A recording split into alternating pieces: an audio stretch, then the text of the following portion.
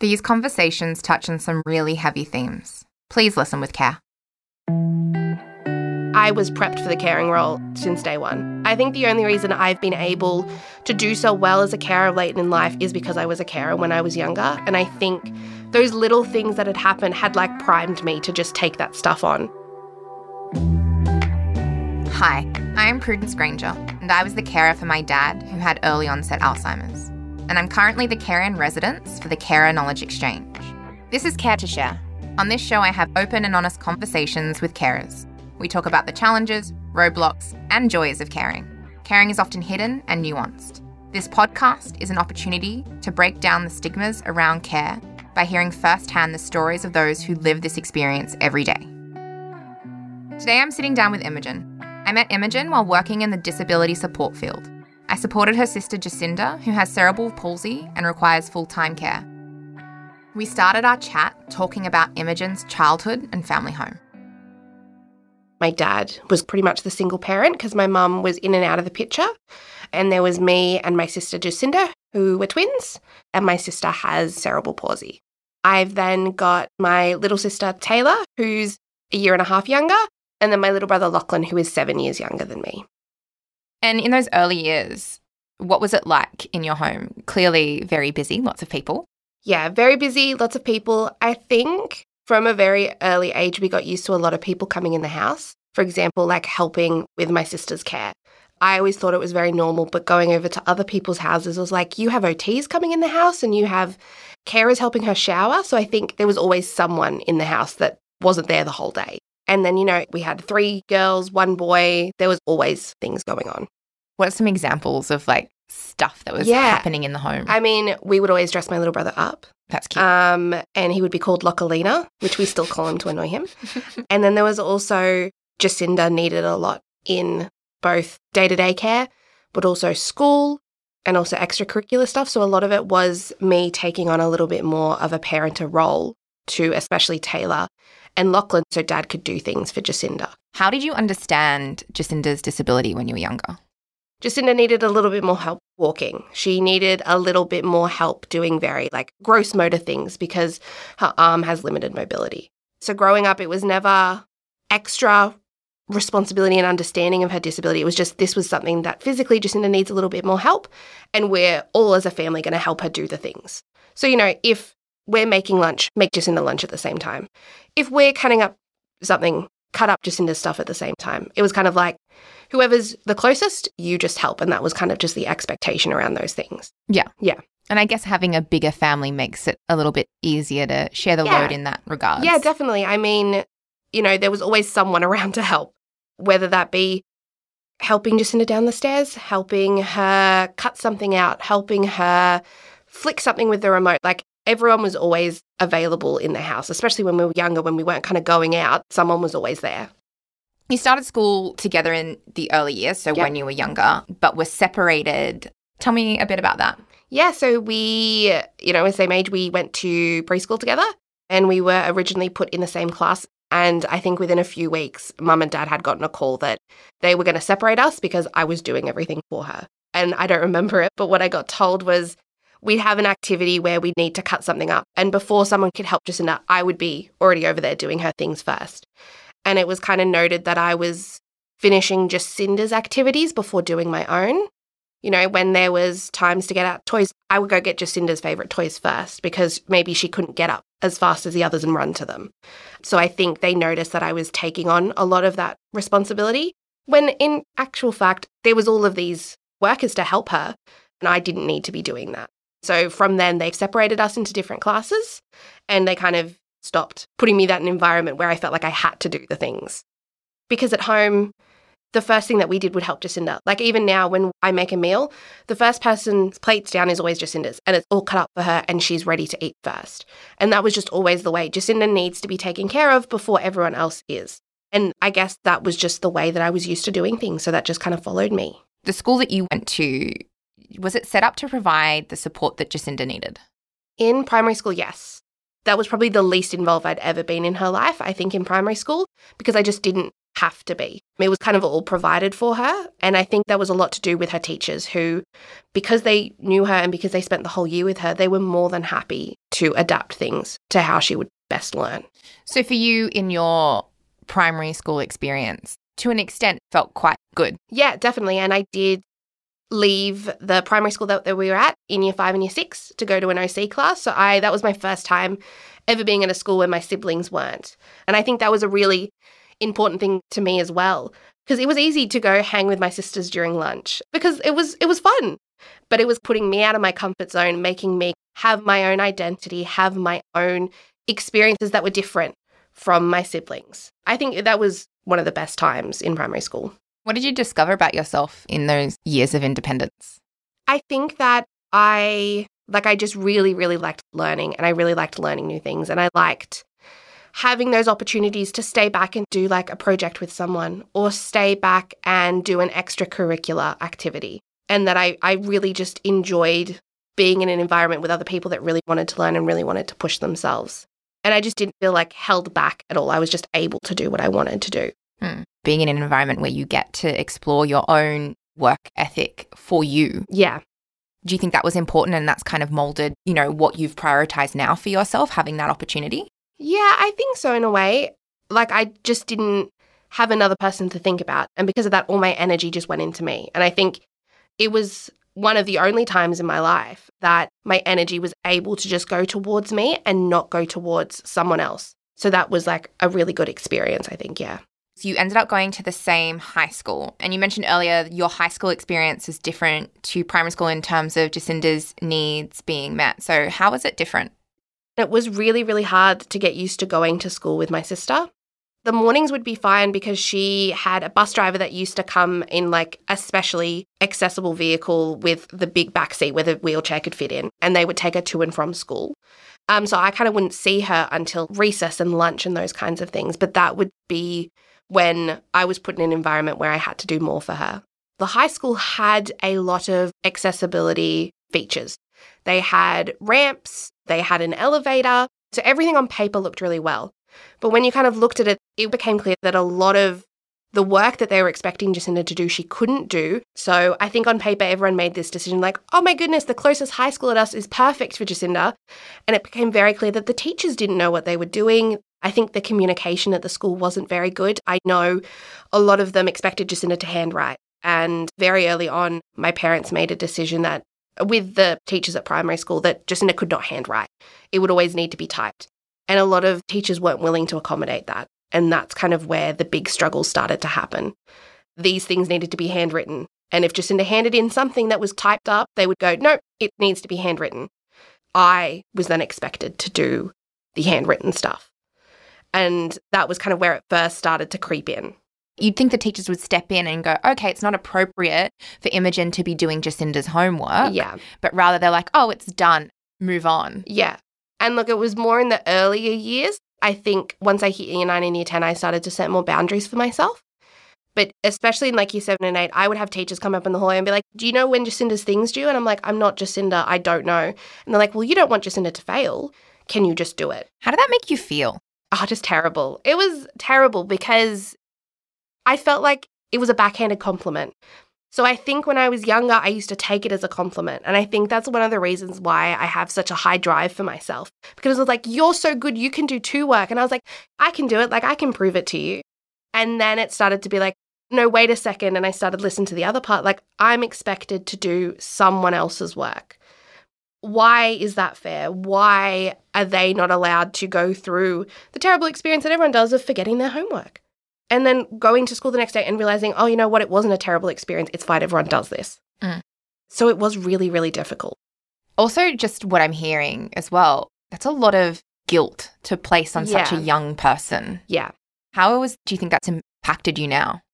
Definitely. I think I was prepped for the caring role since day one. I think the only reason I've been able to do so well as a carer late in life is because I was a carer when I was younger. And I think those little things that had happened had like primed me to just take that stuff on. So I think it had a really, really big impact, but it was the perfect thing for what I needed to do later in life. because I don't think if I had had a normal sibling relationship with all of my siblings growing up, I think stepping into a caring role later in life would have been really, really difficult. And I probably bear the disadvantages of that it wasn't, but it was advantageous for my little brother and my sister that I was able to kind of step into that a little bit more naturally. Yeah. So your dad was Jacinta's primary carer through childhood. Yeah. And worked limited hours to do so. Yeah. So things, I guess, were tight financially. Yeah. Was the financial stress something you were aware of? Yeah. I mean, we didn't go to excursions or things. So it was very clear that everyone else would go to the snow, but we couldn't afford it. I remember trying to get payment plans at school and we got told only one person can have the payment plan and that's Jacinta. So Jacinta was able sometimes to go on things and I wasn't because we couldn't afford it straight out for me, but we could afford it in increments for Jacinta. So I think we were always kind of aware of it. And I mean, Dad was pretty vocal about the fact I can't work 5 days a week because I have to be home or I have to take Jacinta to these appointments.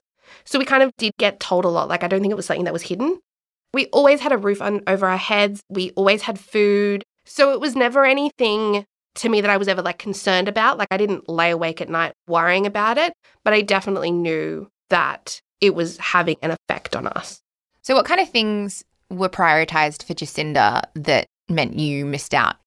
Yeah, so because we were the same age, everything happened at the same time. Graduating at the same time, we had formals at the same time, we'd have award ceremonies at the same time, and especially in year 11 and year 12 where I went to, again, a different school, they would somehow just always be on the same day or very, very close together.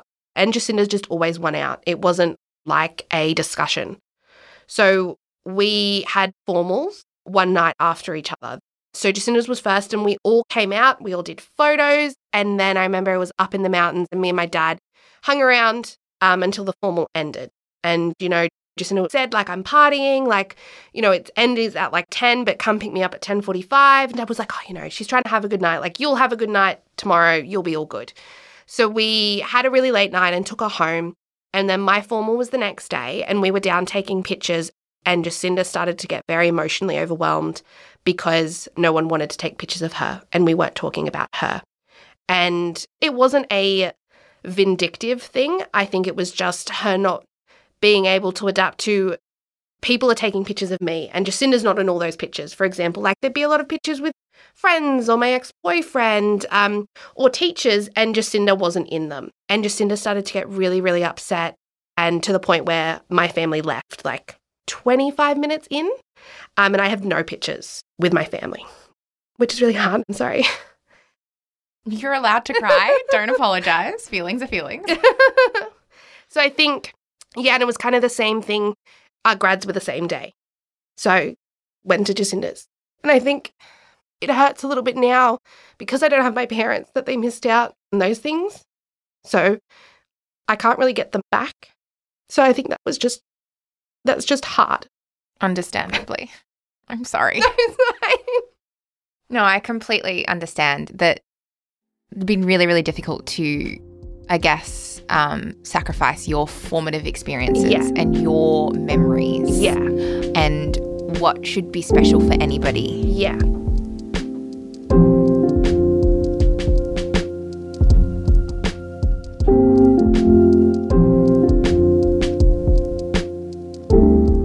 Fast forward to 2018. Yes. You are 20 years old, doing your bachelor's degree in psychology when your dad suddenly passes away. Yeah. If you don't mind me asking, how did he pass away? He pretty much had a heart attack. It was a Sunday morning. He was at his girlfriend's place. So one of the things that got better as we got older was that he could kind of leave for the weekends to do things for him or also to work. And because I was old enough, I was able to kind of just do a meal here and there, make sure the house didn't burn down. So he was up visiting his girlfriend and then he ended up having a heart attack and passing away. And we kind of found out through our nan and through other family members. Both me and my sister were actually at work at the time. So we got a call where we didn't get told what was going on. And I was very annoyed at my nan because she was asking me to leave work and I couldn't do that. And I was trying to explain to her, I can't leave work. And she's like, you have to. So then I went to my sister who works in the same area, the same little village that I did. I was like, Nan wants something, but it's probably nothing. Don't worry. And then I had to tell Nan And I told Taylor not to worry, so they had to go up and get it. Oh, God. Sorry, I'm laughing. No, it's fine. It's very I just normal. still find it very funny. It's funny, these like little nuances. You're like, oh, Nan's being annoying. But That's what I was like. I'm like, Nan, I can't leave. I'm a supervisor for today. And then and luckily the people that I work with were lovely. And I was a checkout chick and I worked there for ages. And they're like, it's fine. I was like, I'll be back in like an hour. I was not back in an hour. I mean, that alone would be such a difficult experience to go through, to lose, your primary parent. Yeah. And I guess that's compounded by the fact that you're going into this heartbreaking experience and then having to figure out how to take on responsibility for the rest of your family. Yeah. It was a whirlwind, I think, for probably 4 to 6 months, because there was so many questions. Unfortunately, the grief did take a backside and still has, because it was how are we going to survive as a family? Where are we going to get money from? Where are we going to live? All of those immediate questions were coming out and we didn't have answers for them. Unfortunately, my mum was not healthy enough and well enough to be able to take care of us at that time. So it was kind of trying to figure out where do we go from here? And not to add to the, heartbreaking recount, but from my understanding, your mum passed away not long after as well. Yeah, less than a year later. And it was very eerily similar. The funeral was at the same place on a Friday, and it was just so many similarities. Mm. So you go through these 2 huge traumatic losses. Yeah. And as you just said, grief took a backseat. Yeah. Logistics was priority. Yeah. And I guess that logistical priority was more on your shoulders than anybody else. Yeah. So what did that look like for you? When it happened, we ended up going down to my nan's place for I think it was a week. And that was where we kept having pretty long family meetings where everyone didn't come to any answers. We were like, what the hell are we going to do about everything? It was never asked for me to take things on, but I kind of said, if there's any way that we can manage it, I'll take everything on. I'll look after people, because it's the only way we're all going to stick together. And I guess as well for you, having your family together. Yeah. I think, it just kind of gave us a sense of comfort knowing that we were kind of all in it together. I mean, it's interesting that you say nobody asked me to take on this responsibility, but the reality is you were primed your whole life for this. Yeah. And so nobody asked, but there was probably this background expectation that you would. Yeah. I guess it's a replaying of when you were younger, doing the things and being like, oh, look at me, I can do both things. I'm so impressive. Yeah. Wait, hold on a second. Why do I have to do this? Why do I have to be impressive? Why is this the way that I have to show that I'm impressive? Like I said before, this interview is about you. Mm. And the narrative of your life due to care has been your second. Yeah. And I just feel like it must be so challenging. And I think it's a systemic thing, right? It's not your family's fault. No. It's that there's not the right supports and networks and places with answers to these questions so that you can also have the life that you deserve amidst this. Yeah. And, through all these conversations we have, it's, I grew up with a sibling with disability, which meant I had to make sure I was perfect so they didn't have to worry about me, etc. And it's why isn't there this holistic approach that when the health system recognizes one person in the family has this to go, okay, how can we bring the whole family together to create a system of support and care that makes sure every individual's needs are met, not just the person who's got extra needs. Yeah. And I think it was, it wasn't my dad's fault growing up, but there was also one less parent in the house. So naturally someone needed to fill in and do those kinds of things. And I think there's just such an expectation that it's the family's responsibility. It's the family's job. So when all of that stuff was happening younger, that just fell to me. And then when I was older, again, that fell to me. And it kind of kept going. It's your responsibility to look after Jacinta.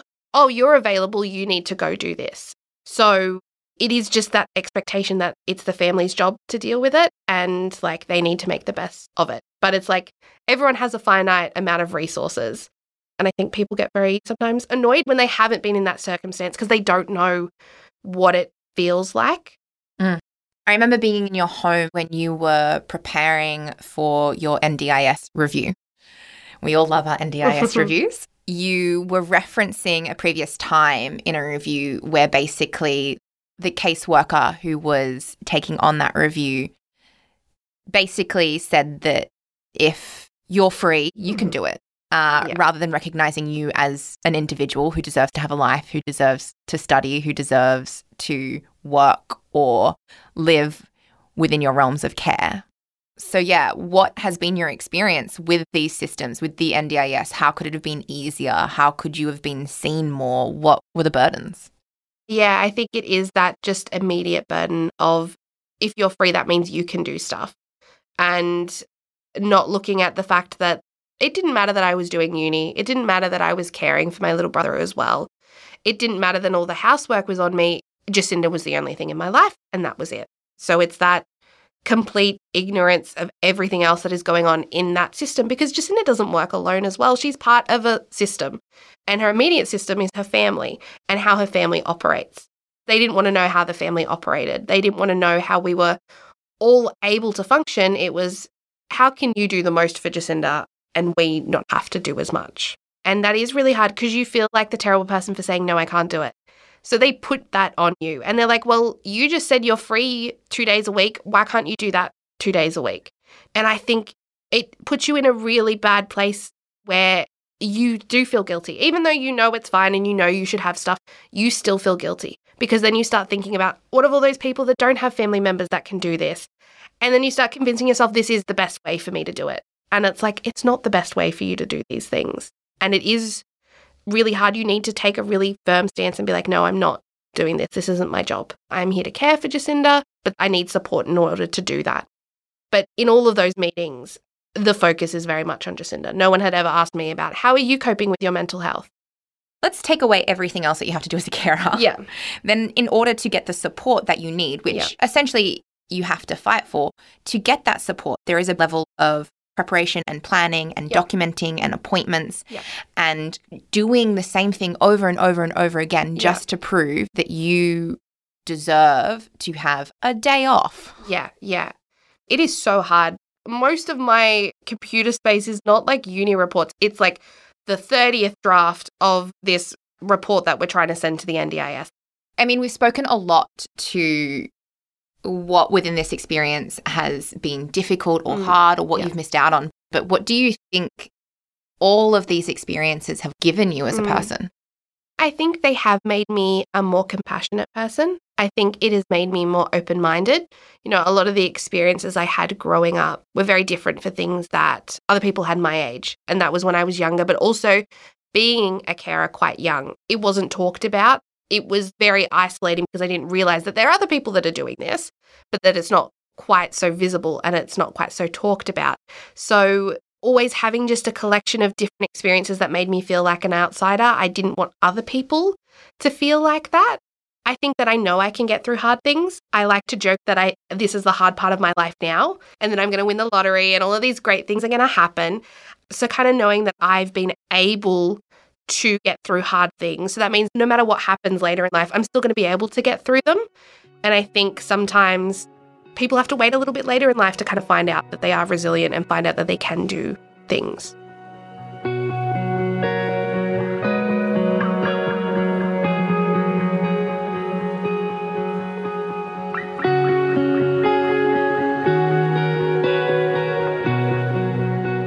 Okay, so let's zoom out a little bit. Yeah. And take into account your own experience, your context, what you've been through growing up, and then your knowledge of the systems as a whole. Yeah. If you were to put all of this knowledge, experience, and stuff into a pot and stir it around, how would you shift things so that you could still do what you needed to do for your family, but also have your own well-being, your own identity? Like, what is missing? What can be put into place? I think just overall, capitalism society that we live in, you can't take breaks. It's a hustle culture. I think there needs to be more understanding that there's times in life where you need a break and it shouldn't be a detriment towards you. Because I had to push myself, probably to the point where it was very unhealthy, to get through my undergrad, because it was like either do that or give up. And I don't think that I should have had to make that choice. I think those are really difficult choices for people to make. When I was trying to take time off from dad dying, when I was trying to take up time off from mum dying, it was very much like, well, the world doesn't stop. I think you need to be able to take breaks, and there should be systems in place that allow you to do that. I'm not the only person that have had parents die while I'm doing undergrad. Yes, it's maybe an uncommon, but I'm not the only person that's gone through that. There should be things in place. And I think when there's things not in place around that, it can feel really isolating. And then you get, I'm different to everyone else. No one else is going through this thing, like I'm all alone and dealing with it. So I think just feeling like I could pause things would have been really, really helpful. I think another thing that you mentioned was that whole holistic side of things. Take the NDIS and everything, taking an approach of the family as a whole. And again, hindsight is 20/20, but I really would have loved to be given family therapy or something, or had that recommended to us, because it was kind of just assumed, oh, well, Imogen's the eldest, she'll do it. And like through my knowledge of family systems, when a child breaks that sibling barrier and goes into a caring barrier, it causes all of these problems. And if you're then putting someone in that position, surely you have to acknowledge that they need support. And I think it's only now when we're struggling with transitioning between, I'm not a carer anymore, I want to take more of a sibling role. No one knows what that looks like because I've never had just a sibling role. So then there's so many emotions tied up into it and so many expectations that people now don't know where to place, where I think it would have been really helpful for someone to come in and say like, hey, this stuff is going to happen is really normal because this is not a normal situation. And that's okay. You guys can make it work. But you need to know that this stuff is going to happen, because I think it was just assumed that nothing bad was going to happen as a consequence of it. And that's just not the case. My last thing that I thought would have been really helpful, and this is just like an NDIS thing, would have been like a crash course or something, because it is so hard to navigate. I'm still learning things 5 years in. So I think having more resources accessible about the NDIS, it feels very sometimes shrouded in mystery and very secretive. And I think that people outside of the system look at that and like, something shady must be going on because there's not a lot of information on this.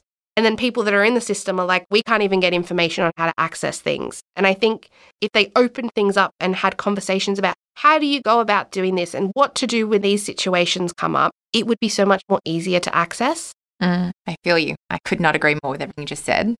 Look into the future. Yeah. What's next? It's exciting. I'm actually transitioning, I think I mentioned it, out of my caring role. So when I took over everything, we kind of had when my little brother turns 18, he's an adult, that's when we're going to start looking at new things. I always framed it as this is a temporary thing that I'm doing. So he has turned 18, he's working, and we've all decided we're all going to go off in different directions. For example, me and my boyfriend are going to move out together. Jacinta, we're looking at placing her in supported independent living. So she will have an environment that is catered towards her. I think it'll be really great for her because it won't be, I'm doing uni work, I can't help you with that. Someone will always be there to help her and give her what she needs. My little brother is going to live with a family friend. So he's going to be living with a family. And then my sister Taylor is also moving out with her partner. So we're all kind of trying to go our separate ways and kind of live the next chapter of our lives. And it is very, very exciting. But I think it definitely is bringing up a lot of what does the role now look like? So I think the next few years are going to be definitely very interesting. A lot of boundary setting, I think, on my part and trying to really, I think now for the first time is putting myself first and my life first and being able to kind of do all those things I haven't been able to do. It's an interesting transition. I've recently done it myself from caring to being independent. How'd it go? Look, a lot of guilt. Yeah. A lot of free time being like, oh, is this how much time normal people have? Oh, no wonder people seem like they're doing so many things and I'm not. I think one of my biggest pieces of advice is don't try to fill all the time straight away because that's what I did. Yeah. And now I'm like, oh, I'm overwhelmed. I'm just as busy as I was before. Great. But perhaps it's also a part of our personalities. Yeah. Well, it's actually coinciding with a little bit of a break from uni. Nice. So I'm hoping to kind of just be able to slow down. I think that's something that I really want to do because realistically, I haven't done that for 5 years. Well, I mean, going back to that well-being aspect, right? Yeah. You're now going to be able to prioritize you. I am. So looking at what it is that you want for your future, for your family that you're likely going to grow with your partner, what you want for your career, who you are. Yeah. and, you know, maybe sit down and read a book or listen to a podcast. I know. And do very, very normal things. Very normal things. I'm excited. What a wonderful note to wrap things up on. I'm really, really looking forward to see what the future holds for you. Thank you very much, and thank you for having me. I think it's a great thing to talk about and make people aware of, and that everyone has a story, and there's certain stories that I think get told less, and I think we should make sure that we're telling them. 100%. Thank you. Thank you.